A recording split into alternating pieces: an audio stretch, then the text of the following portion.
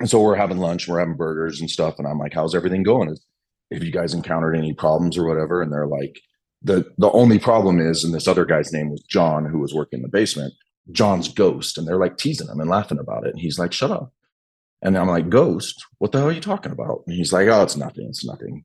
And so I said, "Well, what's going on?" He's like, "Well, I am doing all that work in the basement, and I swear that when I get to a certain spot in the basement, I look up and I can see above me a pair of women's legs."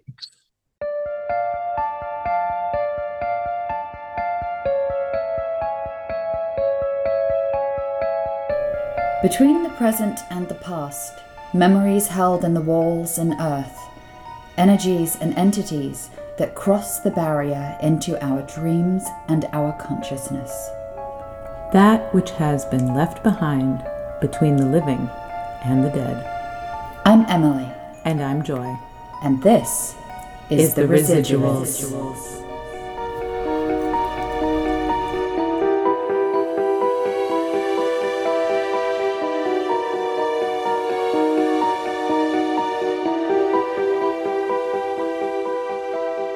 Oh, hello.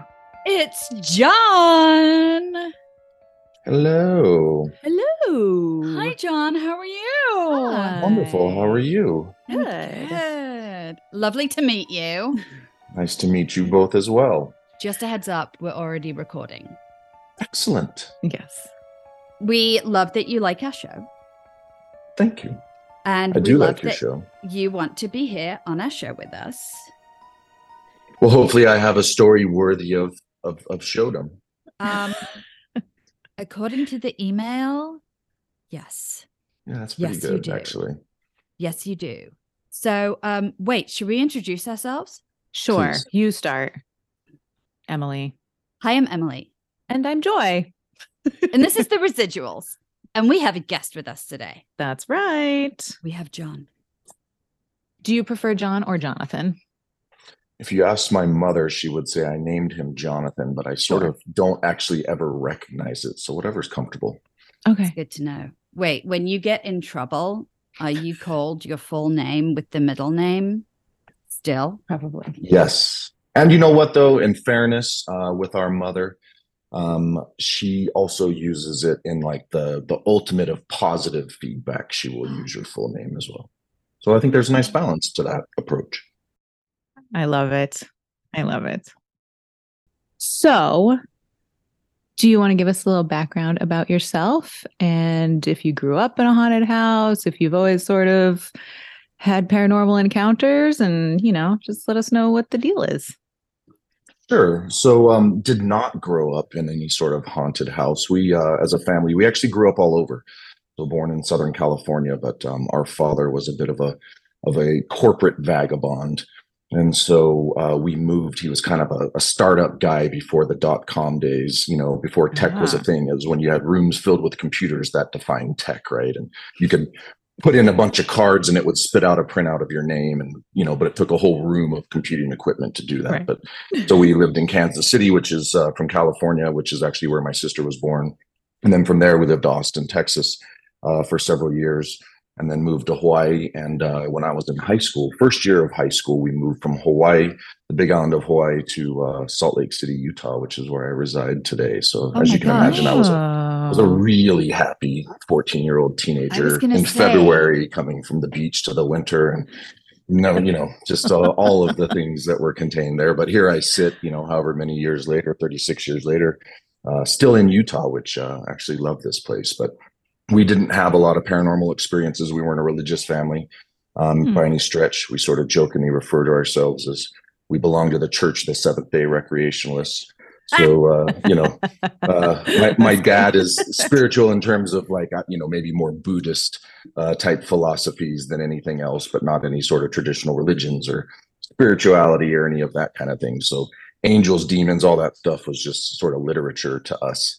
Around that stuff. And so until we had our experience here in this house, my wife and our two kids, about 10 years ago, maybe a little bit more than that now, I was actually, back to sort of my wiring and personality. Everything could be explained in a logical, rational way, but clearly my viewpoint has changed after our experience. So yeah, why don't we talk about what's going on in this house of yours? Yeah, so it's a little bit past tense, and then we had something else that popped up, but it's a different chapter to the story versus a recurrence, in my mind at least. But we moved into this house in Salt Lake City, which my wife was born and raised here and comes from deep pioneer LDS/Mormon, however you want to refer Really? to it, roots, but is no longer Ooh. part of the church, but was raised Okay. here in Salt Lake City and a large extended family. And, as I was sharing with you guys, we moved here when I was in high school and I went away to college and settled back here again and met my wife. And so we've sort of stayed here ever since on that stuff. And we got married a little later, late 20s, early 30s, and we're quick to have kids. And our first house was a house, just a starter rambler home in one of the neighborhoods just south of the city. But we always loved the neighborhood in which we're in now. And always kind of driving through looking for homes, et cetera. And it's a unique place here. It's just outside of the city, about 5 miles southeast of the city. It's a little neighborhood called Sugar House, which anybody who's come to Utah or lived here or whatever, it's a great little area. It's just adjacent to the University of Utah, close to downtown. Um, the actual neighborhood we're in is called Emerson Heights. But because Salt Lake's set up on a grid system, right? Like not only is the temple this galactic headquarters for the Mormon Church, but also it's the center of the city. And they built a plan, the city planners, that every road southeast and west is kind of 100, 200. So it's a grid system. So this neighborhood's lovingly referred to as 15th and 15th. And it was started to be built in the early 20s. So a lot of really cool architecture and old homes here. And this was a neighborhood that growing up here, we lived in a neighborhood not far from here and just loved it. There's little restaurants, independent bookstores. It's a funky little neighborhood that's, not officially a suburb these days, but back in the 20s and 30s was certainly a suburb for Salt Lake, and was built out. So we finally stumbled across this house where we live today. We moved in, and I'm not an architect, so I don't know the ins and outs of what the formal architecture was called, but around here we call them sugar house bungalows. And so very compartmentalized, right? Kind of like the period of 1920 to the 1940s, a lot of these houses were built, and kind of have a unique little style about them. This house that we moved into, we fell in love with it immediately, because when you walk in the front door, even though it was compartmentalized, you almost have to picture in your mind like a Nautilus shell, right? Kind of like that spiral. Like you walk in the front door and there's a very formal living room, and then there was an entrance to a dining room off to the left. And as you kind of move clockwise, there was a butler's pantry with like an eating nook in there and a beautiful place to store your dishes. And then you were back in the kitchen area. And then as you continued around, 2 bedrooms off the back and kind of a master bedroom. And in that master goes in air quotes, because it was, 990 square feet or whatever, Right. this master bedroom that was in there, and then a bathroom back there. So 2 bedrooms. And we moved in. Our daughter at the time, Lily, was I think like 9 months old when we moved in. And just, it was one of those things where it was like, do you think we can afford the monthly payments on this house? It's in the neighborhood we want to be in, and it's in the spot we want to be in, and it's a great house and perfect. And we borrowed some money from my family, which took us a few years to pay off, in addition to us trying to make the monthly payments on the mortgage and everything. But it was the house that we wanted, right? And so like we're officially starting as a family moving in. We were sort of had arrived, right? Married, kid, dog in the house, etc. And it was just a great spot, like a really funky neighborhood, kind of in the process at that point in time. The house was built in 1927, but kind of turning over just a little bit. This is a neighborhood where people have long-standing family relationships. Families are raised in these homes, as evidenced even by us. And then, kind of it cycles out. But these are 30-year residents. These aren't transient homeowners. Right. So we had sort of a combination of very welcoming neighbors. A few of them, they weren't so welcoming after we didn't turn up at church on Sunday, but still a lot of welcoming neighbors. And then others that kind of eyeball you very suspiciously, like, what are you doing in this neighborhood, right? I've been here for 50 years, 60 years, 70 years, whatever it is. Like, okay, we'll give you a chance, but let's see what happens here. And so living here originally, it's like I said, a wonderful place for us to be, really happy. And there were some things that in hindsight would occur that only in hindsight, I would sort of explain off myself, or we collectively, my wife and I, would explain off as it's just sort of something that's different. So like, as an example, we I would wake up in the middle of the night, and we had a family bed, which, I think was a disaster. No offense to anybody who's a fan of the family bed thing. I know everybody has their choices, but like, I'd wake up in the middle of the night, and our daughter, who was a toddler, would be like pinning me like a pro wrestler, and my wife will have, crocodile rolled all the sheets off both of us. And I wake up like, what the heck is going on? And so then I would hear something in the house. And because it was compartmentalized, each room was its own, right? And I would hear what I would think would be footsteps in the house. And so then I would say, like, it's the dog, right? The dog's up wandering or whatever. And I'd sit up in bed and move Lily off me and look, and the dog's there on his bed on the floor. And so it's like, it's not the dog. So then I'd go out and walk around through all the rooms, and there'd be nothing.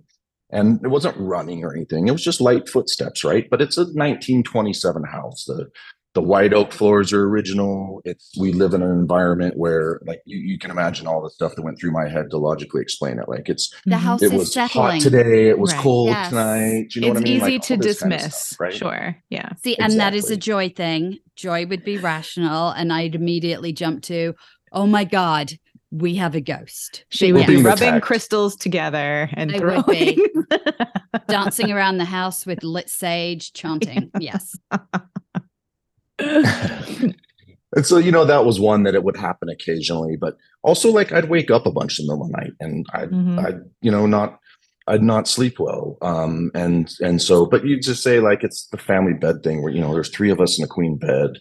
Was Go ahead. this within like a few months or so of moving in? Because the way that you're describing, like, my house is a 2-bedroom bungalow in Long Beach, California, and it's the same thing. It's little rooms, and you hear noises and stuff. But we moved from an apartment, so when I moved here, every little noise, I was like, "What was that? What was that? We don't have neighbors. What was that?" So I was up all night, like, checking the doors, because instead of one apartment door, we now had 3 doors. And I was like, "There's too many points of entry. Who's going to come and, like, break in my house?" So eventually I settled down. I still do it sometimes. But was it within recent times of moving in that you were a little more up during the middle of the night, or not? Pretty recent, right? And it wasn't consistent, right? It wasn't like it was every night or at specific periods or whatever, right? I can't even, just reflecting on it, because it's more than a decade ago, I can't even remember kind of the cadence or frequency of it. But it wasn't something where it was like every night, or that I would even wake my wife up and be like, I think somebody's in here, or what. It was not that level of alarm. And the house we moved from originally was like a 70s house on a big lot. Like, this lot is 0.10 acres. So, like, I'm sitting at my kitchen bar right now, and I can see in the video reflection in the background, I can see one neighbor's house, and I look out and I see the other's neighbor's house. So these are very small lots. So everything was in the house. The lot we had before was actually on an old public golf course here in Salt Lake City, and it was 1/3 of an acre. So there was tons of noise, but it was all external noise because we had wildlife and things that were on the golf course, and ducks that would come into our pond and other sorts of things. So, I was used to kind of like the disturbances, but the inside the house was not something that was solid. And, we weren't paying attention to other things. If there were other things, there was nothing that was in your face. Mm-hmm. There were 2 other things that kind of happened over. Go ahead. I'm so sorry to interrupt. I do have a quick question. I know you said that it was a while back, but when you would wake up, was it always around the same time of night, or was it at different times? Do you recall? Yes. So it was always sometime between 3 and 4 was when it was. Okay, copy that. Sorry. Okay. Tickety tick tick. Marking that one away in my brain. Yeah, and hopefully you can provide me some insights around that time frame, because I have we'll see. We're getting the gears going. Okay. When you moved in, was the house basically restored the same as it had been built? Because, like, my house, there are things that have been changed, but there's little things that are the same from the original build. Like, we have the same floors, but the kitchen's been redone. Did you have renovations in that place, or did it look pretty much how it did when they built it? It's somewhat renovated, and the history we knew, we had bought it from a young couple who had lived in the house for about 12 months. And through the negotiation process, we found out they were getting a divorce. But Okay. they were a very young couple. He was a returning missionary, and they got married very quickly. They were both, a Mormon couple, and so Right. like that was they didn't share anything, and there was nothing that was in there. And as we met neighbors, there was no need for us to talk about it. And the neighbors who were still close with many of them today directly, as we've shared this story with them, they haven't said like that makes sense that this, we heard from the other people or we've seen this over time because they were here before us, right? A lot of them were. But See, there I had would been some normally renovations. say, I would normally say that short amount of time that they were there in the house would be a very massive red flag, considering the But- other things that were going Yeah, no. on. Yeah. Probably not. And No, the- it's You probably never not. And the know. people Also, had- yeah. The people that they had bought it from, it was actually more of a transaction, kind of a bit of a flip. And so the renovations that were done were like new cabinets, but not great cabinets. Sure. And maybe a new stove and a new fridge. And they'd put in a little thing in the basement. We have a deal here in Salt Lake that's sort of like, it's an accepted thing, kind of like it's not black market, but it's more like, gray market area. They call it mother-in-laws. And so you can have a separate apartment. Some of them have separate entrances, some of them don't, that allow you to have a renter or somebody else living in the basement.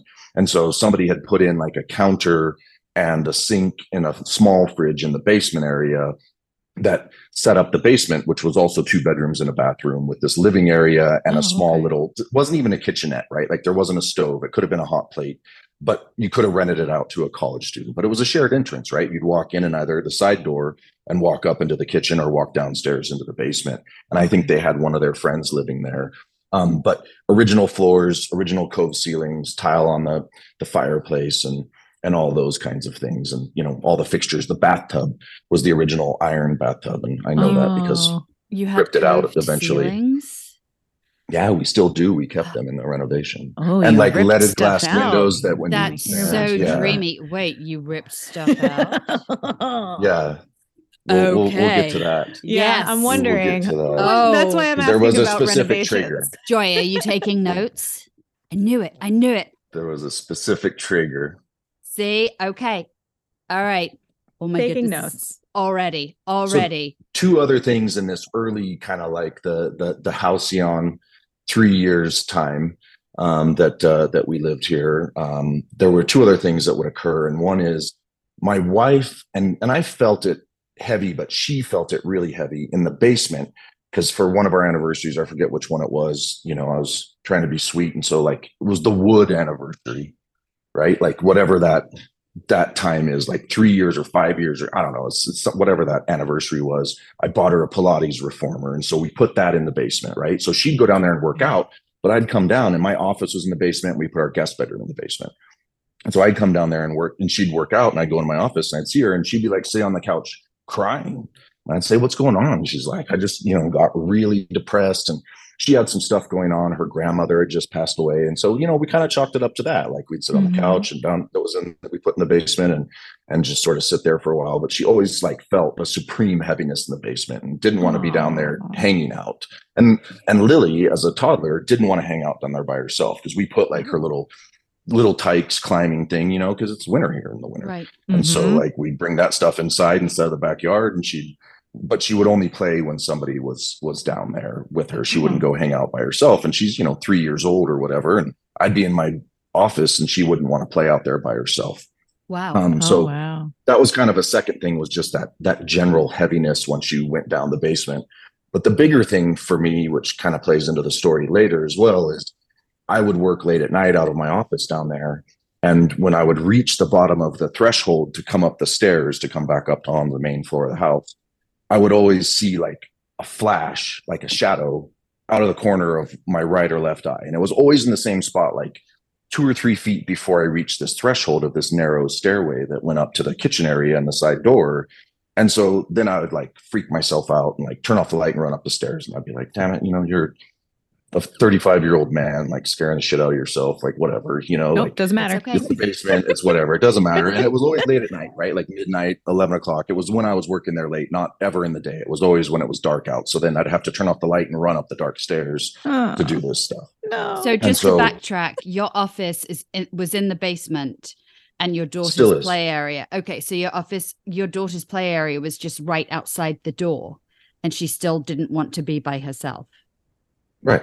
And she never said like, I'm scared or whatever. She would just come in and get you. Right. So then of course you write it off to be like, she just wants to be interactive. Right. Yeah. Like she doesn't want to do quiet play. She would do quiet play in her room all day long, but not ever in the basement.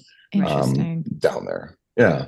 And so then we had our son Charlie. So there's 4 years in between the two of them. And all of a sudden, this little quaint sugar house bungalow that was perfectly right sized for our family, with little tiny closets that you could fit like 3 suits and a sweater in, you know, and the way that the whole house was organized, it was too much. Like all of a sudden we felt it, even though he was an infant. It's like you feel the bursting of like, there's too much family energy for this house, and too little space. And, you know, it's not open enough to have it be something where you can sort of do zone defense on 2 kids and any of those kinds of things. Right. So Right. then we were faced with this, well, you know, we need to move. And so there were a couple of other neighborhoods. There's a canyon that's right up the street from us. It's called Emigration Canyon, EMI, not IMM. And that's the canyon that Brigham Young and the wagon train came down. That's very famous for, you know, this is the place. You saw the city and said, we're going to settle here and everything. So up there, they've started to develop that. And it's a beautiful area up in the canyon, but it's like, you know, as the kids get older, we don't want them driving up and down these canyon roads in the winter. And like, what happens if you need a lemon? You know, like you're screwed. If you need a lemon, it's like a 20-minute thing, right? To go try and figure that out. Right? That's too far for me. I'm a planner. My wife is not. So I just saw I was going to be doing a lot of driving. So we took that off the table. And then there's another cool neighborhood a couple miles south of us that was built in the 60s and 70s that has a bunch of really bitchin' like mid-century modern ramblers with bigger lots and like cool windy streets that set aside so you feel private even though you're still in the city. And so we looked down there, and I don't know, we basically settled on, we love this neighborhood. We've got a grocery store that's been here since the 40s that's walking distance. We've got a independent bookstore that the kids would like walk up to and like have Saturday readings, you know, in their children's book center. And there's restaurants, and there's an old family pharmacy that when you need something, they send some kid on a bike with your prescription. So if you're sick, you know, like can I move? they come. It's still. God. Can I move there? And so I want to move there. It's amazing. It's an amazing So neighborhood, cute. right? And very walkable, close to the city, close to everything. So we were like, well, maybe we should look into what if we kept this house but remodeled it. So I have Right. so when you told us earlier when you walked into the house and you were like, we'll do anything we can to be here. Had you looked at other houses before that and had that feeling, or was it when you crossed the threshold into this house, you just had that overwhelming, this is home, we need to be here, this is our spot? We looked at other houses, and they either needed a bunch of work up front, or they just didn't have the same feeling or charm, right? And this was, you know, thank goodness for our realtor, who actually was one of my really close friends from high school. He said, you know, I know this is like quite a bit out of your price range, which, you know, at the time it was like, we were looking at houses that were in the $280,000. This is going to freak you guys out in LA too, like the 280 price range. And this was 320. And we're like, oh my God, don't show us the 320 house because we're going to love it. And then we can't afford it. You know what I mean? Like that kind of stuff. And so when we came in, we were like, no, this is the place, right? And we'll figure it out. And got some good coaching from some mentors and from my parents that were like, you should always kind of punch above your weight on some of this stuff because you will figure it out, right? Like, it's not irresponsible. It's just a stretch, and you'll make it happen. But it was we a did logical, have a very solid feeling. So it was an emotional, but was it more emotion? Sorry, I'm just trying to like figure some things out. Was it more of an both. Emotional thing? Okay. It was both. Okay. And it was set up for, in our minds, if we knew we wanted to have a second child, we're like, hey, it's got 2 bedrooms on the main floor, and you know, we can make all this that happen. Extra space too downstairs, which is like a huge thing. Right. Yeah. Exactly. So then, a separate bathroom and everything. Yeah. Yeah. Going back to the extra room downstairs, you guys decided to renovate instead of move. See what I did there? You like that? Yeah. Yes, that's a great transition. So our first step, because this neighborhood also is during that time period, kind of like early 2000s, people did some really bullshit renovations. Oh no. So like they would pop the top off of the house and basically just drop a box on it, right? You know what I mean? Like And that Yeah. just wasn't our style on any of this stuff. And so we're like, we want to do a renovation because we had very little covenants. They didn't need to because not many people were doing it yet. Yeah. And so it was sort of like after our renovations, now they have a bunch of covenants in the neighborhood that it's like you can only go up so high and you can only do so much and blah, blah, blah. Okay. And so our first step was we hired an architect and we interviewed several architects. And this one husband-wife team we found, she grew up in this neighborhood. Oh my God. And so we thought, how cool, like we liked them a bunch. And we thought, how cool, because we could have them come in and really, like when we say we want to preserve the aspects of this house that make it unique. And we don't want to be that person for our neighbors that is like the monstrosity, you know, that they're like, oh, those guys that moved in, they did this, you know, 3 years ago. Now they've turned this thing into a joke.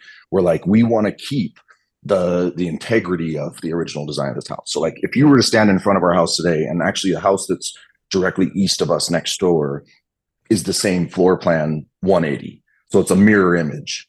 It was this, like, it was built by the same builder at this, like a year later. And when you look at our houses, unless you look really closely, the elevation's pretty much the same for both houses. And that was like an intent of ours, right? So the plans they drew up were to take off the back of the house, put a stairway up, 2 bedrooms and a bathroom upstairs with like a play area, living area that then you could see from the back of the house, but from the front of the house, it still looked pretty much the same with dormers and everything. Right. They presented us with the plans, which we loved.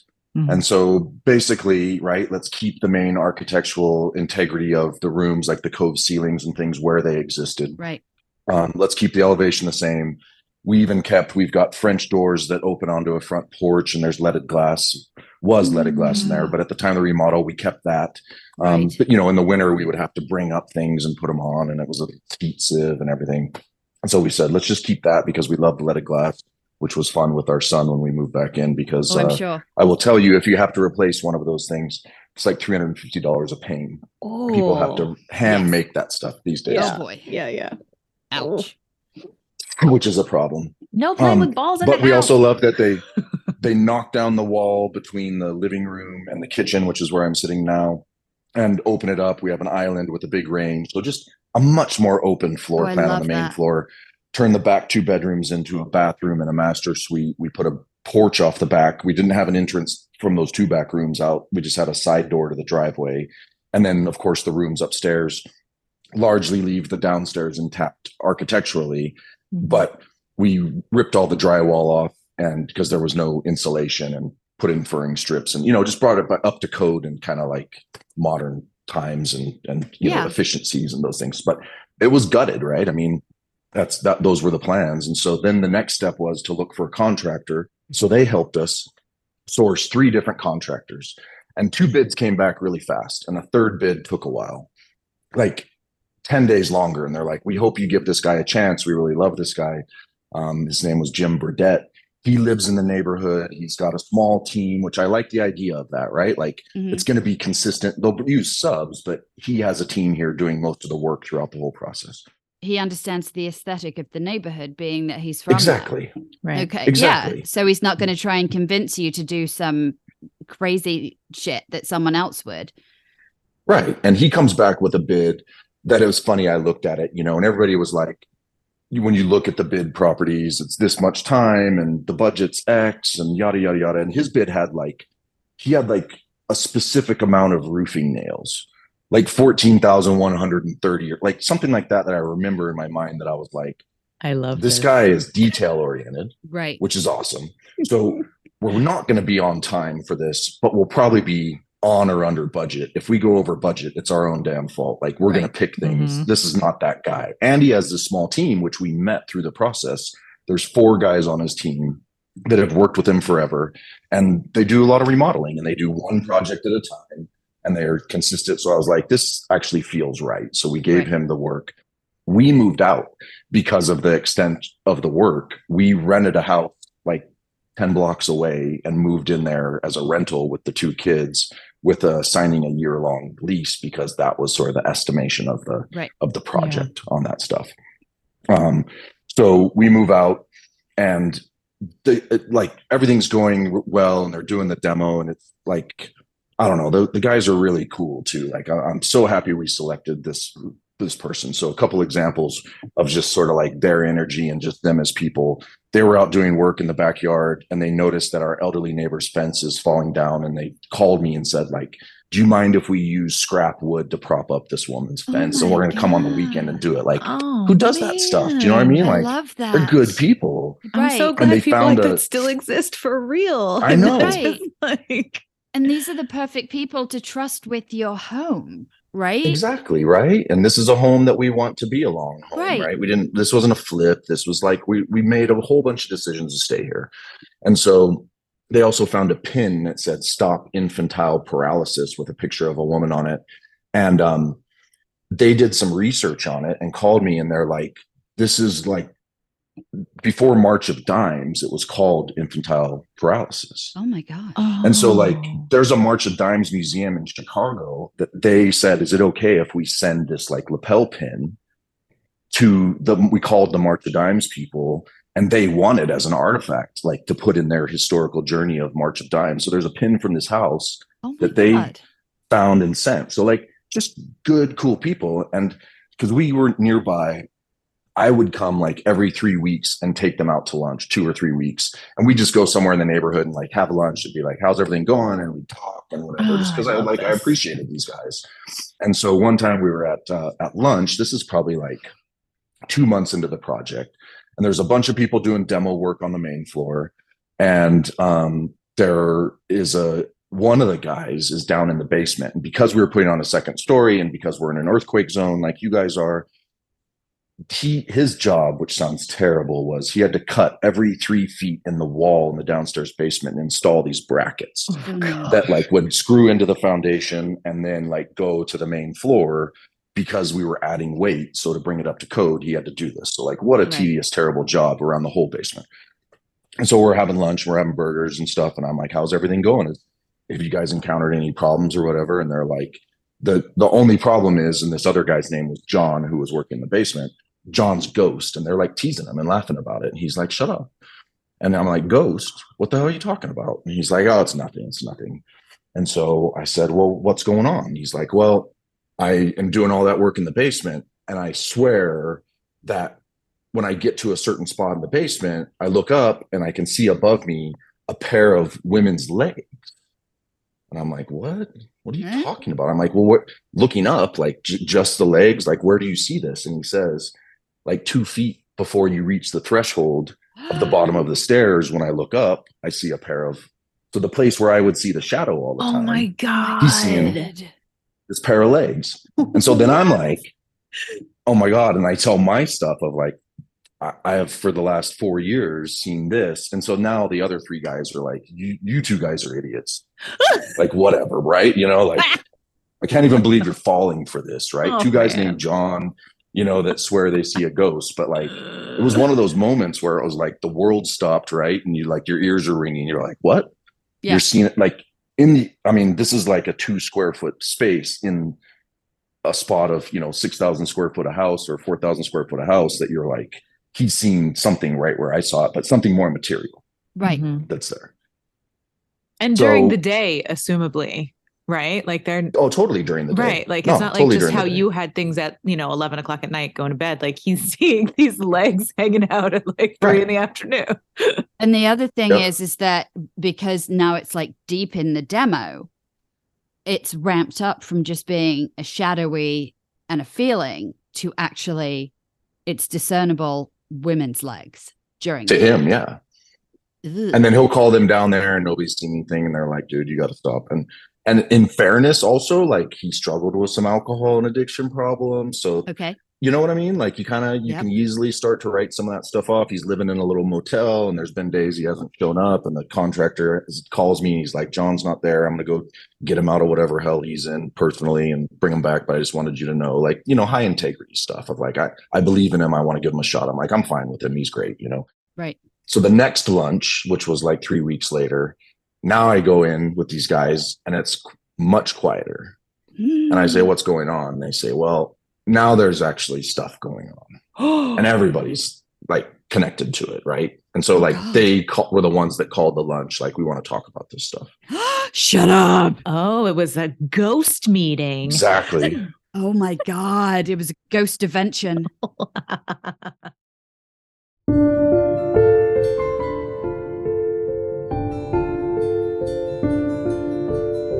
If you find yourself listening to our show and thinking, oh, I have a story that I should send in, then go to our website, theresidualspodcast.com, and send us a message. We love bringing you all things paranormal, but we would like to do more, and this is where you come in. If you haven't already, please subscribe to our podcast. After that, leave us a glowing review, give us a 5-star rating, and share us on your social media. We are so grateful for your support. Now, back to the show.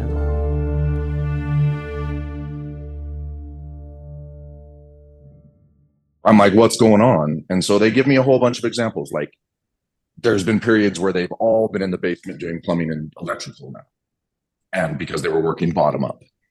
And they would say they would be in the basement, all of them, and they would hear footsteps on the floor upstairs. And they would think that it was like an inspector has come, right? Because that's what happens when you do these. You meet the milestones on the projects and the things, and then the inspector comes and says, okay, you can do the next thing. So then one of them will come up here. Nobody's up here. So other things, like they would be out on, they were starting to build the framing on the back of the roof and put that up there. And they would be out doing something kind of on the scaffolding, and there'd be a big crash on this new second story, which is just basically a platform at this point, and come in, and like saws would be tipped over and stuff, like things that couldn't happen with wind or whatever. And tools would be moved day to day, and tools would go missing day to day and then turn back up. And so now they're all like, this is happening, you know? And so I'm like, I don't know what we do about this, you know, like, is anybody feeling threatened in this kind of thing? Because I don't know what to do about it. And they're like, no, we don't feel threatened. It's just like, it's a bunch of freaky shit happening, right? I'm like, I totally agree with you. It's a bunch of freaky shit happening. And then like a month later, I get a call from the neighbor on one side and up at the rental place, and it's in the evening. And he says, hey man, you got to get over here. Like, the crew's gone. I think there's a bunch of like high schoolers or something in the house. There's somebody's in there like tearing it up.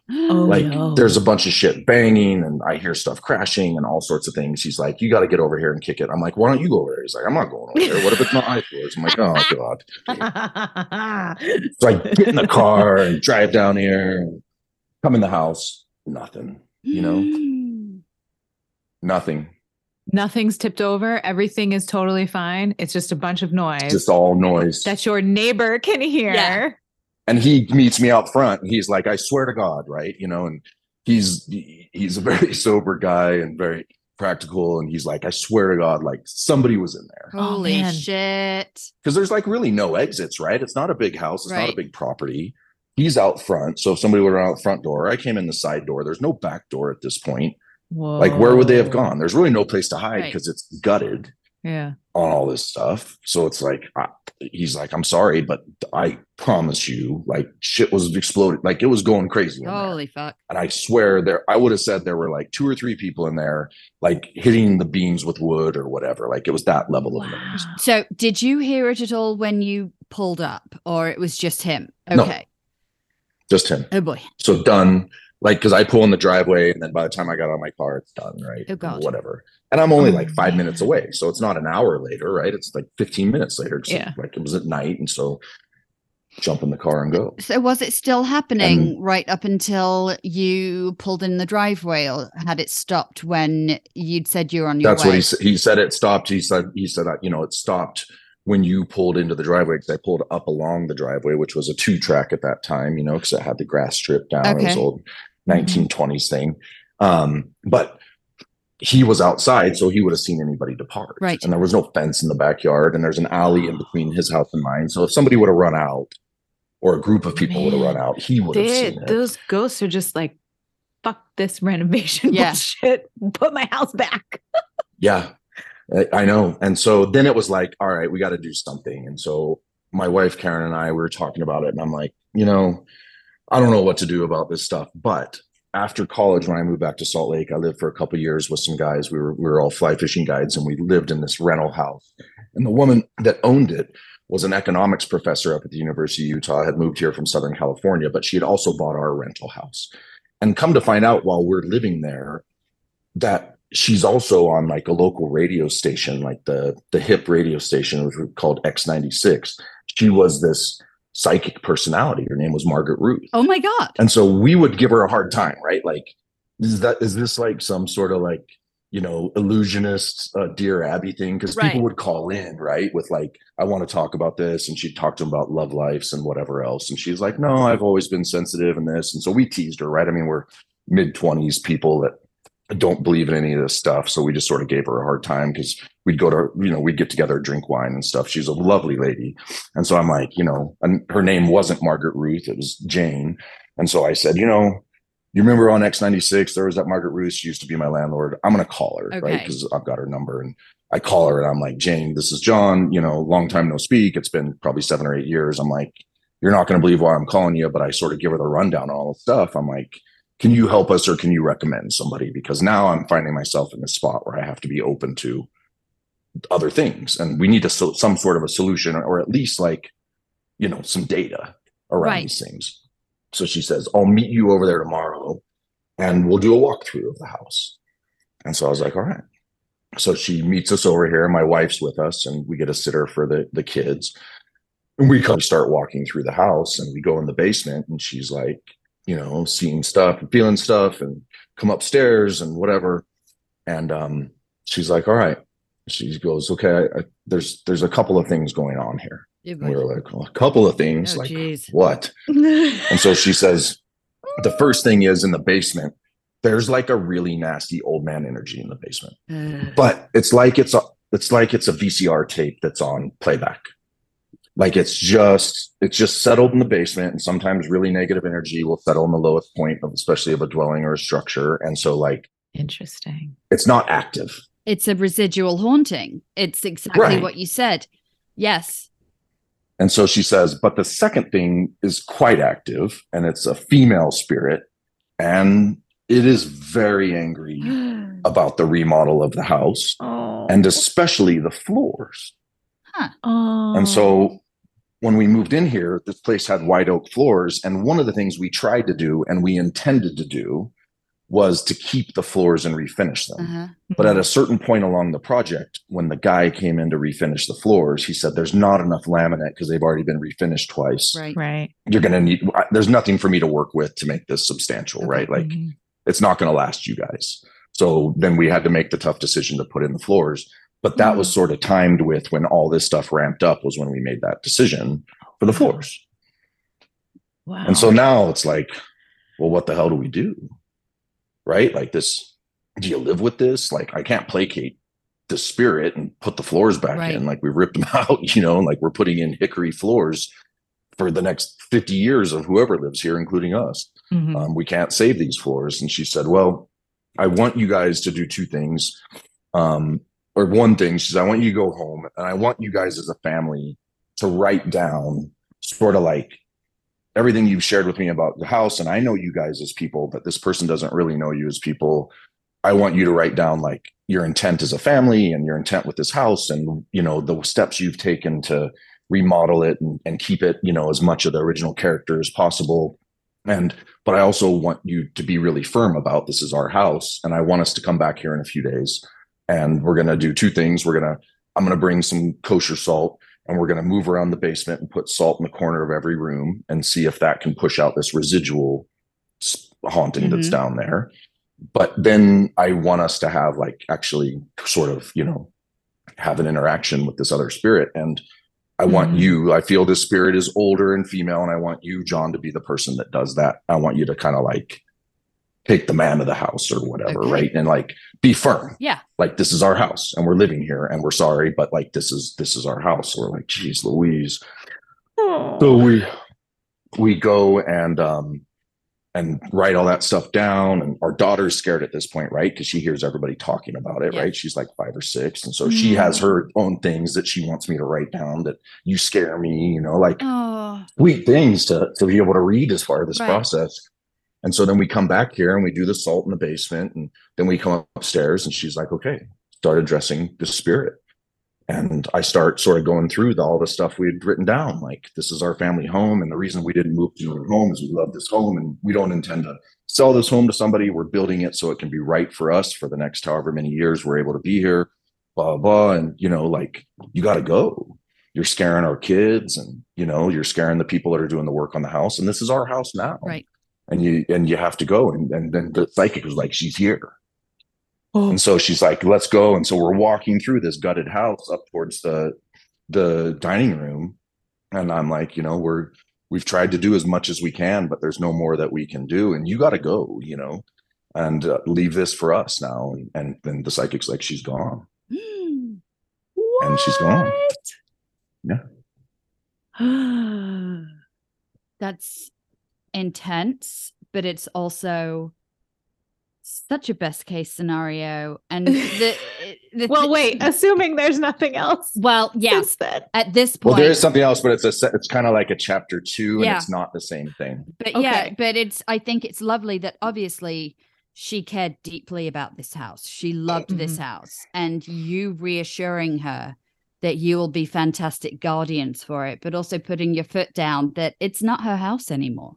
It's your house. You will be the ones to protect it and take care of it. And she doesn't have to. My 5-year-old. Yeah, she doesn't have to keep having tantrums. Did you? I mean, I know you said that your daughter, when she was 3, she didn't want to play by herself down there. As she, just because it didn't feel right.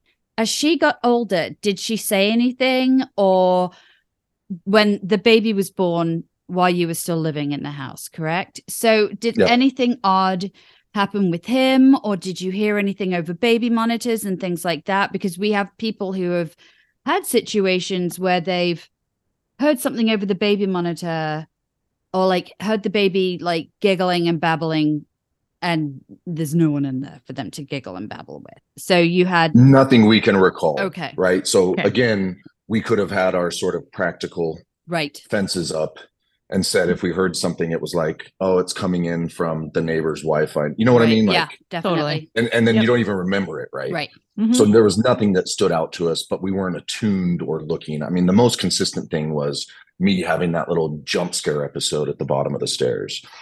That was the most consistent thing that would happen. And it was never material. It was a shadow. It was totally peripheral vision, right? Like, and always dark, dead of night in a dark basement. Wow. So you're like, you're doing it to yourself on this stuff. But we did actually potentially get some clarity around who it was that was in here. So after we did the remodel, moved back in, there was one elderly neighbor. She was in her 70s. She came over one day with walking kind of around the block, and I was outside doing something, and we'd never met her. And she said, I just want to tell you what a good job you guys have done on this house. And she's like, you know, you guys did an amazing job. And so I was like, how long have you lived here? You know, we're just sort of chatting it up. And she's like, I've lived here, I raised my family here. I've been here for 50 years in that house, you know, around the corner.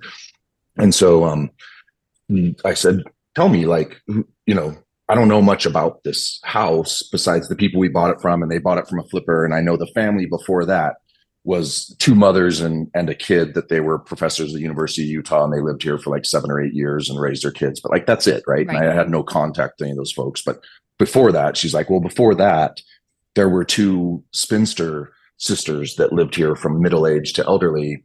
One died in a care home, and actually the other one died in the house. Okay. And she said they were very difficult, that there's an alley that so our lot is exceptionally small, even for this neighborhood, because there was an alley in the back of the houses on our block. That was the way they developed this plat. And every house, except for ours, has the alley joined. So at a certain point in time, the city's like, we don't want to take care of it anymore. We'll just deed you the land. You can have a bigger backyard by everybody gets half of the alley, right? Just put a fence back there and then you get a bigger backyard. We don't have that. We have a weird little section of alley because these women apparently wouldn't sign off on it because they would walk around in the alleys for their exercise. Oh my God. And so they never signed off. So we're the only house that doesn't have it. And so she talked to us. Yours was a spite house. You had a spite house, but without it being super duper narrow. Exactly. It was a literal spite house. She said the other weird thing about them, because she says, I've been in your house with them. That's the only time I've been in your house. And I said, what were you doing in our house? And she said, well, they were great nieces of this guy, Calvin Woolley, who Calvin Woolley was the self-professed prophet that in the late 1800s, early 1900s, that said, I had a revelation Yes. that plural marriage should still happen. Yes. And so like follow that genealogy and you get to Ooh. the Jeffs family. So he started the FLDS church, but in the basement, because they came from such like a notable, like they had other family members that were like serious people in the church and apostles and everything else, that they had in the basement a lot of memorabilia. Oh. And so they kind of were like the family memorabilia keepers around certain things. So she went down there and saw they had things from this pioneer and that president of the Mormon church and blah, blah, blah in our basement that was down there. So that could be also the nasty old man energy. It could be from some of those artifacts. Right. But I think it's more likely about 2 years after we moved back in, some guy stopped. I wasn't home and knocked on the door. My wife opened it and he was like in his 60s. And he's like, I grew up in this house and they were the original owners. They raised a family of like 6 in this house. Oh God. And so he said, In the, you know, two like, bedrooms and in the 2 bedrooms Yeah. and with no closets, nothing. And he was telling her, like, she invited him in and they walked around to show him. He's like, this is amazing, you know, but I remember these things. And he was sharing memories, right, that were occurring to him at the time. And when they went in the basement, he's like, my brothers and we used to roller skate down here in the basement because it was unfinished. It was just a cement, like shelf basement. I love that. And so, and my dad used to get really mad that we would be down here. And then he kind of like went off on a tangent about my dad was a difficult person. And so it could have, I think it's more likely that it was that original house's dad that was the residual piece, that he was just not a nice person. Yeah, maybe he was like, no toddlers playing in the basement. Stop that. Exactly. Yeah, that same feeling. Good point, Joy. Oh man, that's insane. I used to roller skate in my basement too. So I was going to say, it sounded fun, frankly. Yeah, it was great because it was that like smooth concrete. Oh, so right. And warm. Yeah. You know, this is fantastic because so many people have these things happen and these events happen, but they don't have any of this background historical information to either A, back it up, or B, explain it. And you were able to get that somewhat like almost accidentally, I guess. Right. It's a happy accident. It sounds like the progression of a movie. It of does. A haunted house. Yeah. Like all these things happen. And then this one random old lady from around the corner shows up and tells you this whole plot line. And you're like, oh, that makes sense. It makes sense. It's great. I love this. That's wonderful, though. And found out afterwards also you can do, I guess, because my sister-in-law is a title agent. Okay. I guess you could go to title agents and they can do like some sort of a search, and it's cheap to do like a correlation of birth and death records and your address. I was going to, so there is actually a website called Died in House, and you can go in there and for a small fee, you can put in your address and it will show you all of the people who lived there and all of the deaths in your house included. So it's a similar thing that like normies can do. So yeah, that's fascinating. So wait, you said that there's been a second thing that's different? So that's different. And it might even be a little bit of a cautionary tale at some level. Oh, so now we're kind of attuned to this stuff, right? Oh dear. You know, like now I went from my beige, normal, very practical life to like, all right, I'd like genuinely believe that this can happen. Right. Do I think there are religious overtones versus is it energy? Like, I have no idea about that stuff. I'd lean more towards like space, time, energy, you know, that kind of stuff. But I believe it's here, right? Right. Like, rather than like this is somebody's soul or whatever, like as it's defined in you know, Christendom or those kinds of things. So going off of that, you said that when you moved into this neighborhood, you got some side eye because your family didn't go to the church, because these sisters were they were on this incredible bloodline lineage, like almost like Latter-day Saints royalty to a certain extent. Do you think that maybe played into the fact that they were pissed not only that you were renovating and also the guy in the basement, because his energy was so ramped up, even though it was a residual, the fact that it came out so strong because they had been the history keepers in their house, and they had this religion so ingrained into that property that you guys come in, you do not go to the church. Your wife's history, that she was a member and then she left. Right. Do you think that maybe had something to do with it at all? The fact that it was so It could have aggressive? definitely had a play, right? Okay. I feel like if that was a significant issue, there probably would have been more in your face things during that 3 or 4 year period Right. before we renovated that was there. And it was pretty quiet, right? Things were subtle in the first place, besides Right. my little jump scare deal and also hearing footsteps and waking up at night. But like, I feel like, but at the same time, we're a good family, right? Right. I mean, I don't need to be to toot my own horn on this, but like, Toot in away, a lot of beep, ways, beep. Yes, no, we- Exactly. Dude. we live the core values that are espoused in that church hall more than a lot of people that are in Right. that church hall on every Yes. given day. So like, from an observable perspective, we're a good family.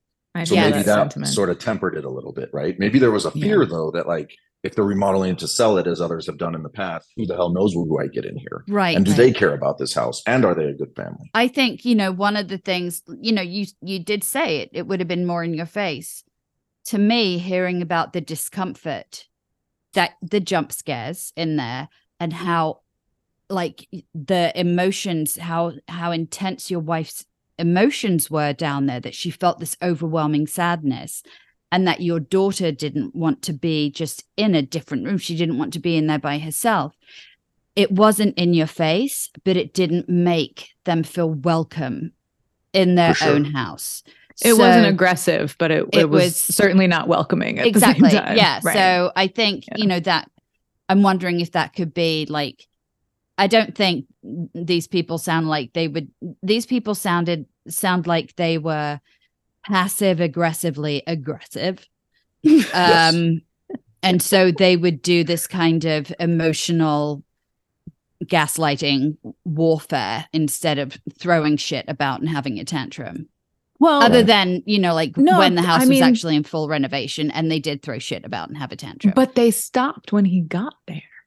That's the other thing, though. yes, They were throwing this tantrum, like you're saying, passive aggressively, being really pissed off about this thing. But then as soon as they saw him, it stopped. well, because dad showed up. Right. But like, it's a really interesting thing Yeah. that like it didn't continue. It didn't happen when you were there to that level. Right. It was when you were gone. So it could have also just been like, where is he? Exactly. Like, does he know this is happening? Right.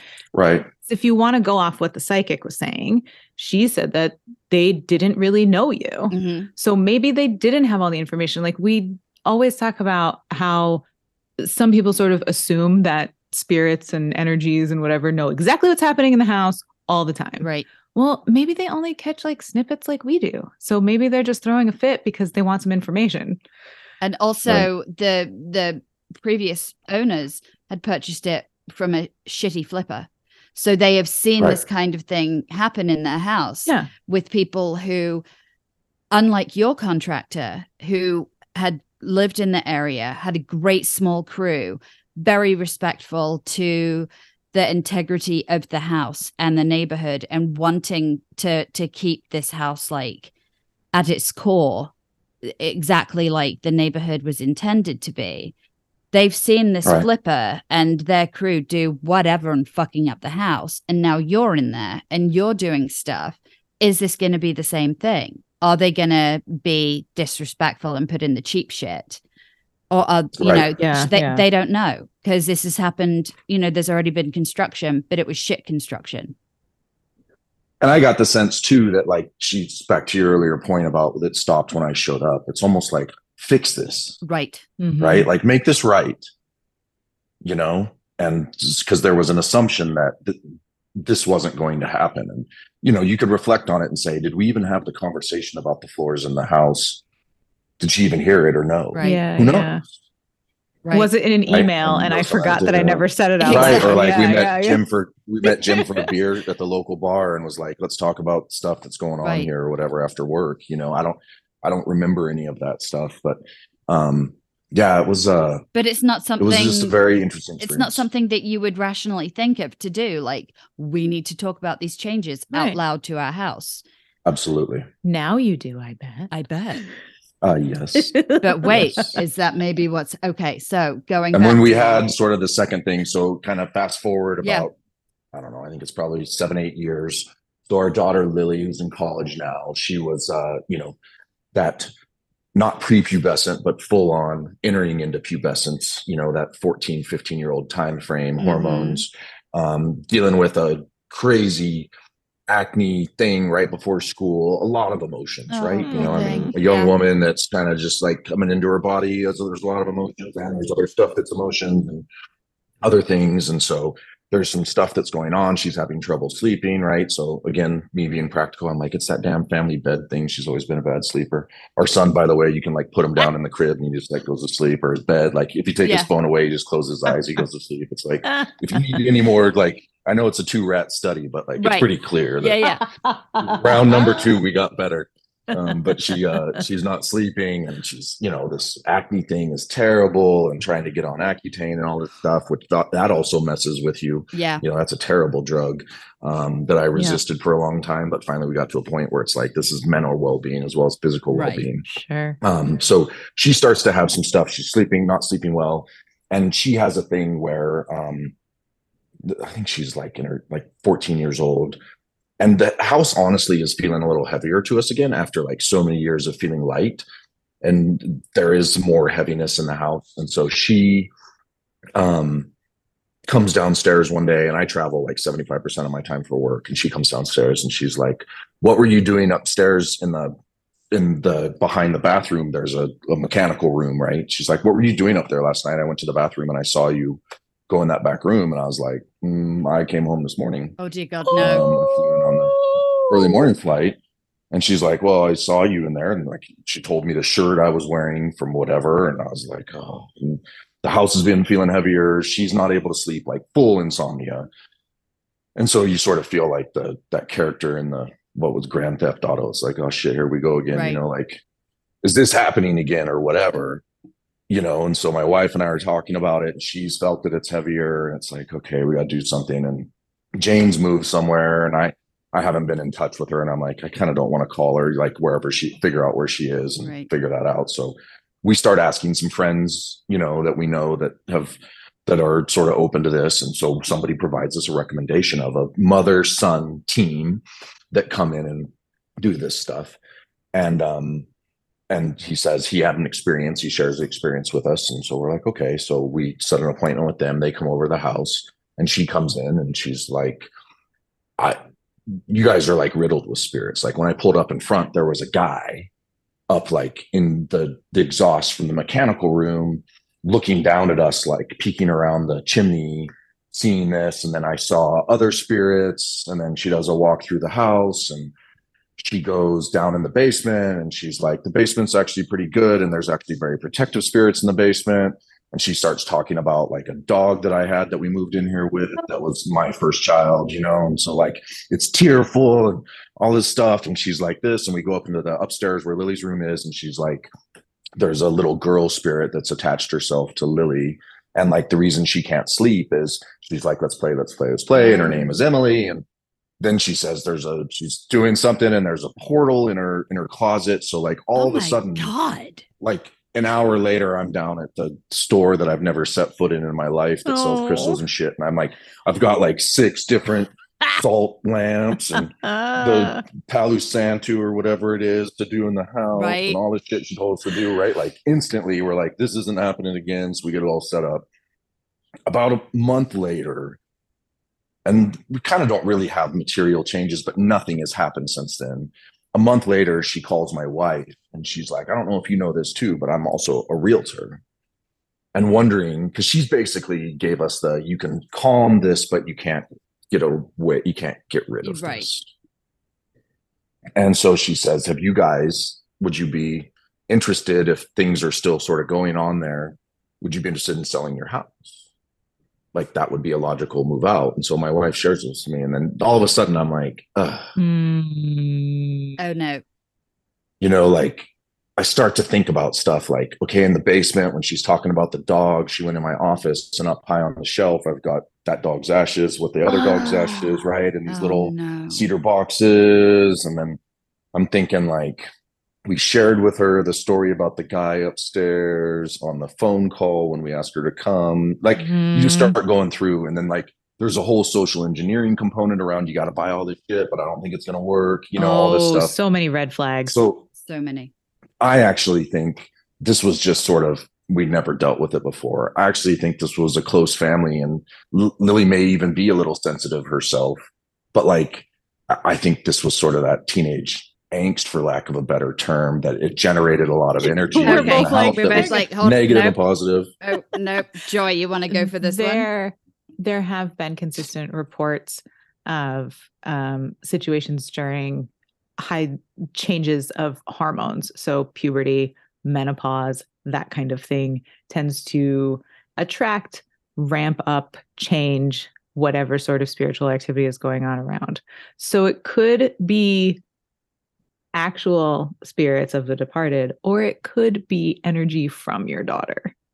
We've had both situations happen where it's been like the mom who's going through the change is suddenly opening the cabinets in her kitchen when she's in her bedroom because she's so stressed about shit. Yeah. So it could be in time with that. Yeah. I mean, and she was stressed about me knowing stuff too. Do you know what I mean? Yeah. So like we had a whole, she's going to listen to this, so I hope I don't embarrass her too badly, but like we had like a 6-month period where, no pun intended, where I had to pretend she wasn't having her period, but like I'd go to the store and buy tampons, then like come back and like give them to my wife, be like, they're in your car, and then my wife would go out and get them because I'm like pretending like I know nothing's going on, all that stuff. So there was some stress around like, does dad know that all this is happening type of deal, Yeah. Oh my that's gosh. hard. And you're traveling a lot. And she's just having teenage emotions. And, maybe she thought she saw you because she just missed you being around and she was tired. And I know. But the part that pisses me off is that lady and her son came in. And maybe some of their stuff was accurate, but I felt like there was some social engineering and kind of charlatanism. 100%. Yeah, you know 100%. I feel like whenever I hear the term riddled with spirits, I'm sort of like, no. Hang on a minute, especially like if there hadn't been a lot of super noticeable stuff going on. It sounds a little like there was a guy hanging off sure. Does that happen sometimes? Yes. Mm-hmm. But I feel like there would have been But how freaky is that when you walk in and say, I've already seen him outside, and then he crawled down the chimney? No. That's sort of like every nightmare I've Santa had. Claus could. Exactly. Oh my God. But the other thing is that like now in the day and age of Google and social media, like anyone can find anything out about you. I mean, I had a psychic reading, and this guy was hell bent on, you lived near a lake for X amount of years. I'm seeing lake, I'm seeing body of water. And he was wrong. But when you go online and you type my name in, my parents lived in a town with lake in the name, and it overlooks the lake. And for a while there, I was very transient because, like you, I traveled a lot for work. And so I had all of my mail registered at my parents' house for about 4 years. And this guy was hell bent on, nope, you live near a lake, you live near a lake. And I was like, and then he brought up the name, like he's like, I'm seeing an older woman. Her name begins with an E. She's recently departed. And it's like, well, my husband's grandmother just passed away. Her name begins with an E. But if you plug in my stuff, you see my husband's name, you Google him, her obituary is going survived by, right? Exactly. And so it was all these red flags. Shitty. And the only thing he picked up on that I was like, maybe he's legit, was he picked up on Joy. And then I realized, well, we have a fucking podcast. You can like I use my name. And that's the first thing that comes up in the Google's. I was so desperate to like maybe have just a nugget of, which I think a lot of people are, because I was going through some shit at the time and I was like, I just want to know if things are going to be okay. And so you really just, and like you needed help. You were in a very vulnerable position, and this person comes in and, like you said, charlatan shit. They come in and they are observant and they see things and they immediately go to, it's this. They know you have children. They know you want to keep them safe. Hearing that she's seen some strange man or what have you in the house, then she's immediately going to go to the scariest possible thing. So, you know, that shit just makes us so angry. Though. Like, oh, P.S. I'm also a realtor. I guess your ghost won't leave. So why don't you just let me make this sick commission on this house you've like put your heart and soul into in this great neighborhood and that find I you move another to one now. because you're not going to leave. Right. What a see you next Tuesday. Ugh. Exactly. No, thank you. I know. So since then, fine. I mean, Lily's in college. She's in her second year of college back in DC. Charlie's a sophomore in high school and doing great. You know, COVID didn't do anybody any favors in the world. So the air got a little heavier around here with my office mates and the lunchroom and my attitude about shit. But that's all. Yeah. That was being locked down. That wasn't like spiritual activity or anything. No, that was just too many people in this house for too much time. That's all of us. That's just all of us. Mm-hmm. It's like you think that you maybe broke Lily with the family bed situation. We're pretty sure that we broke our 6-year-old with just lockdown and being like, no, it's fine. You can watch all the TV you want. Yes, no, you can just go ahead and do this. So now all the presents, all the screen time. So now when we say, no, that's not okay. She's like, but you used to say yes all the time. Yeah. Ruin shit. So yeah, we're like, we broke COVID, broke us and broke her. So yes. And more importantly, from the original one with like Jane coming over, you know, I told her we have a bunch of shit going on with remodels. She's like, I'll come over. I didn't tell her what it was, right? Mm-hmm. Like she knew that stuff. I didn't share with her. We felt heavy. I didn't give her a bunch of, she just said, I'll meet you over there tomorrow, right? Because we're friends. She's like, I'll just see you. She doesn't need to like qualify me or whatever. And the fact that like when she said she's gone, that all of us, including the crew, was here when we did that. Actually, I forgot that detail. Oh my God. We were all like, it feels better. And then nothing happened after that, right? And so like then it's sort of like, and she said, I don't know if we'll be able to get her to leave or not. That's up to her. But here's how we're going to try. It wasn't the despair of there's a person watching me up there from the alcove right now. They're not happy I'm here. It's like, well, they're crawling down the chimney to fuck with you. Yeah. Right. Did the crew actually join in with talking to her and let her know that, you know, she was also scaring them, or was it just you and your family? No, what she wanted me to do, because she really wanted me to take like that very authoritarian role. So like however she felt it, she knew this woman would be like, and you know, that culture that she grew up in is very patriarchal, I was just regardless of say. polygamy, like in general is very, so she's like, you got to be the patriarch. So they were there for me to say they're part of our family. And but you're these are also things the that they've done that you don't know about. Well, if they had never married and the sisters lived and died there essentially their whole lives together, the only authoritarian male they had was their father. So it's not like looking at it as a husband, it's that dad energy. Yeah. And so I was there to kind of grant them some like inclusion, right? And say like, let me tell you what they did with the button they found. They didn't take it. They call it's donated. Like, and I don't know if it's yours or it's from its family before, but like it's meaning somebody's going to see it every day now. Yeah. It won't be forgotten this way. Right. Yeah. Oh man, that's wild. So no more footsteps, no more weird things. Everything's cool in the house. Everything's cool. Everything's cool. Now we're in the phase of, and we'll have to see if we disclose this podcast when it gets that time. But you know, Charlie will graduate in 2 years, and we're talking about what's next because I don't think we're going to be the husband wife that will stick in this house. You're after going to be empty nesters 23 or 24 years. But we'll do something different, right? And get this into the hands of somebody else that would enjoy it and however they want to enjoy it. I mean, listen, you guys did the right thing. You took care of everything. Technically, it's not there anymore. So I think they should be okay. Been vanquished. Bye-bye. I want to the alley that's back there in the back of your house. I'm just wondering if maybe she just paces back there now instead of messing with you. So I don't know if you ever go in the back alley. And so, you know, what's interesting is it abuts another house and there's sort of entrance to a driveway. And when we did our remodel, we found out that also like our property lines weren't properly documented. Okay. Which is a whole other like level of hell to go to like, but this is what they are. Right. and there's fences. Do you know what I mean? Like, but Oh, it yeah. doesn't show it on the map. Like, we took care of that. But in order to do that, I wasn't going to use that alley. So I basically took the foot that I needed because we put in a new garage as well. We Right. actually did that before the remodel, and that didn't cause any problems. But what it did bring out was like, it was like an episode of Scooby-Doo, because like all the crazy old people were like, you tore down that garage. You're Oh, like, yeah, it was built in no. 1927. My car doesn't fit in there. And so like the guy that lives behind us, who was a prop manager and lived in LA, and it was a rental for a while, but I basically took 1 foot that I needed for the permits and then deeded him the rest. Because I'm like, we'll never use that alley, That's right? so Like our fence kind and our of garage you. abuts it, right? Sure, cool. But he's back there all the time tinkering with shit. So I should go ask him Do and be it. like, hey, Be you like, know, because he's got like an airstream down there.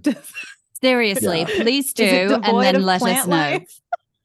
I will. I'll ask him. Do it. Although we have a fairly tenuous relationship because he put up a no trespassing sign and I kind of freaked out. What a dickhead. You gave him He's this like, it wasn't land, intended John. for you. I'm like, but you posted it. Exactly. You And I gave need to him get to this the back land. of my garage to like cut these weeds. No. Right. No, thank you. No, thank you. Don't get him in trouble on the podcast. But you know what? He could also be tricky because the alleyway is haunted and he's putting up no trespassing True that. because he's hearing people Maybe fucking about Right. behind his Maybe house, that's what he's especially That's if very he true. spends That's time in the very true. garage. Ooh. See? See, now you got to go investigate. Yeah. Ghost brain. She could be back there. My hope is that she's the cemetery in which both she and her sister's body reside in side by side plots is not far from the house. And my hope is she sort of went and joined her sister wherever her sister may be, Mhm. who obviously wasn't around per sort of what we felt. And rather than that she's stuck in the alley, because the alley's kind of a shitty place and he's kind of an Just asshole. So like Back there kicking wouldn't rocks. Well, it wanna sounds like she's an and asshole the too. apples drop So, and the rats are back there. It's like crazy stuff. well, if she has Oh, company, man. she's not alone, so it's fine. This is true. But it This sounds is like true. she was an asshole too, so they can be an asshole paradise together. They could. But I'm wondering, I mean, this obviously, because it's been such a long time now since things chilled out and she departed to maybe the alleyway. Have you ever gone to visit her grave and like brought them flowers? Because I'm wondering sometimes, you know, when people, there's 2 ways that you die: when you physically die and when people stop saying your name. And that can be hard, especially like, you know, they were spinsters. Like, yes, they've got this gargantuan family. Yeah. Have you ever thought of just going and like saying, thank you for leaving our family alone? Here are some flowers, you know? I haven't, and I'm open to it. So that's something I need to go back because it's been such a while. The only reason I really kind of then knew more about stuff, and I didn't print anything or keep it, was we had to do a thing for Lily that was a family history project. And on her mother's side, they've got reams and reams of data because genealogy is very important to the Mormons. On my side, it was sort of like the ancestry stuff. We felt we discovered some fun things on my side. Ooh. But while I was in there, I looked and I saw like, this is the grave and blah, blah, blah. Could these women somehow be related to your wife?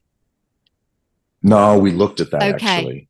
Okay. Totally. But that's a very interesting suggestion. And we did consider that, but it's so well documented Right. that they would be in there. Do you know what I mean? And she's Right. talked to Yeah. her mom about it. We knew the name and everything. And the Woolsey thing, like, it's such a prominent thing because of the FLDS, Right. the Right. fundamentalist sect here, that like it's a very prominent name that if you're connected to it, you know it. Right. Yeah.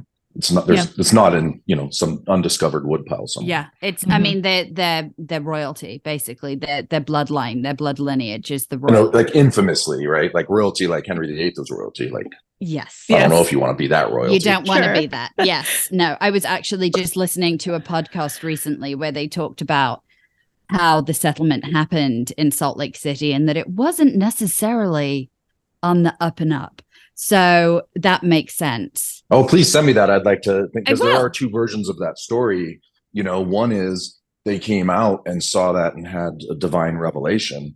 The other one is you had people that were beat to shit coming out of this canyon, and Brigham that's Young the was in the one I back of the heard. web and injured. And he looks out across the desert in the end of July and says, guess what? This is the place, not this is the place. Right? Here's where we are. I will send you that show because I was listening to it like, oh my. And like you said, there are two different versions of the story. So yes, I will send that to And you. power to everybody to believe the version that's stronger. Right on. You, right? Yeah. I mean, It's cool. Whatever you want to believe. But yes, no, I shall send that to you. yeah. So Do you? oh yes, no, go ahead. No, go Joy. No, I was just gonna gratitude request. That's what I was you. gonna say. I know. That's why I stopped talking. We have this thing that we do that I make people do at the end of the episode. We each take a turn to say something that we're grateful for, either in this moment or this week or just in general. So, John, what are you grateful for? So I will, maybe I'll do two things real quick. So one is, in the spirit of what you said earlier, was I'm grateful for Eliza Woolley, if that was the person that was here, that she's allowed our family to have an amazing family experience in this house, and that hopefully we've been able to do her justice by taking care of it in a thoughtful and family-oriented way. And the second one is, this was especially highlighted through COVID, is I'm grateful that we no longer have to define community as those that are immediately around us, and that just as evidenced by today, I'm able to be part of your guys' community through connections, through family and other sorts of things, and all these tools that we came to rely on allow us to have this interaction today. And we are so happy to Totally. have you. Seriously, this has been absolutely lovely. Joy, Thank you're you next. so much. Joy. What am I grateful for? I don't know. I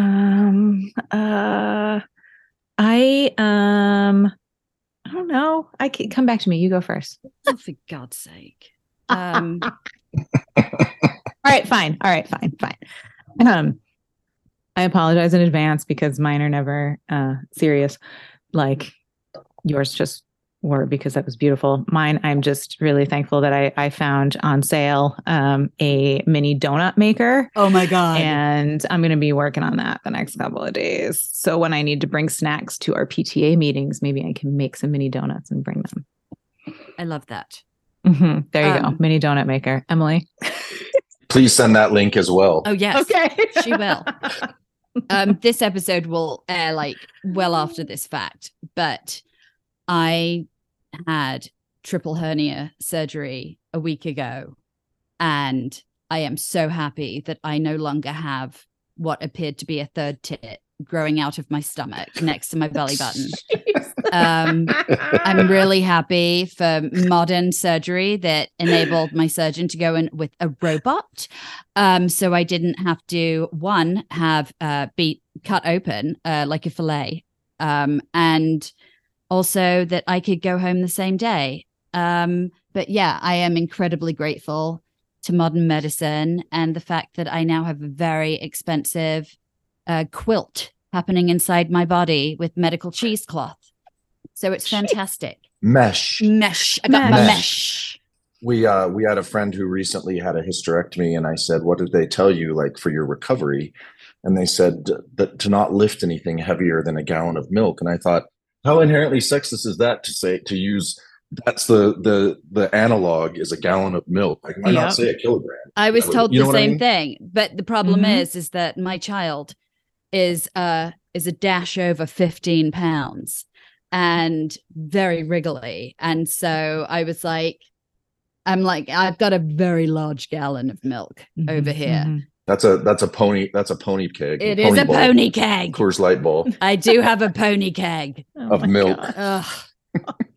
Oh, but he's delicious, and my painkillers definitely are helping, as well as my very reinforced abdominal binder girdle situation I'm in.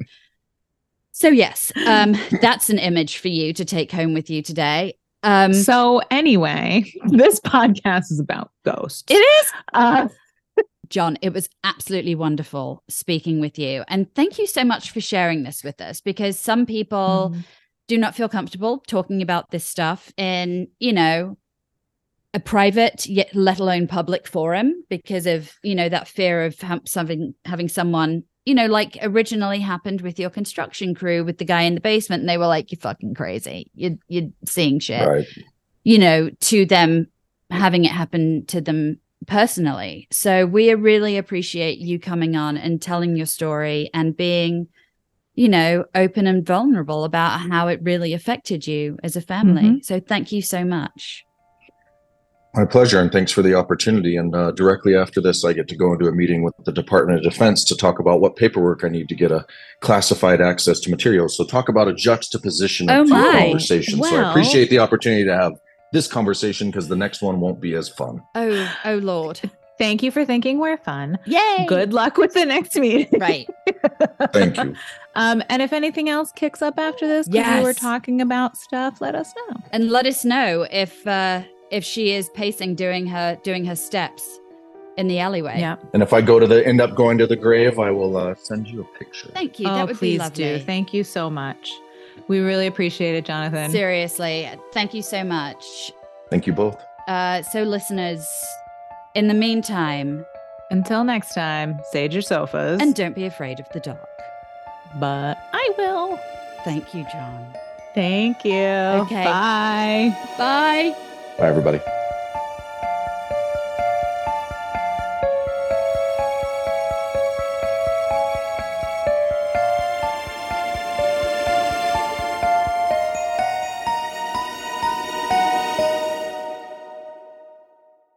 Oh, it was a ghost meeting.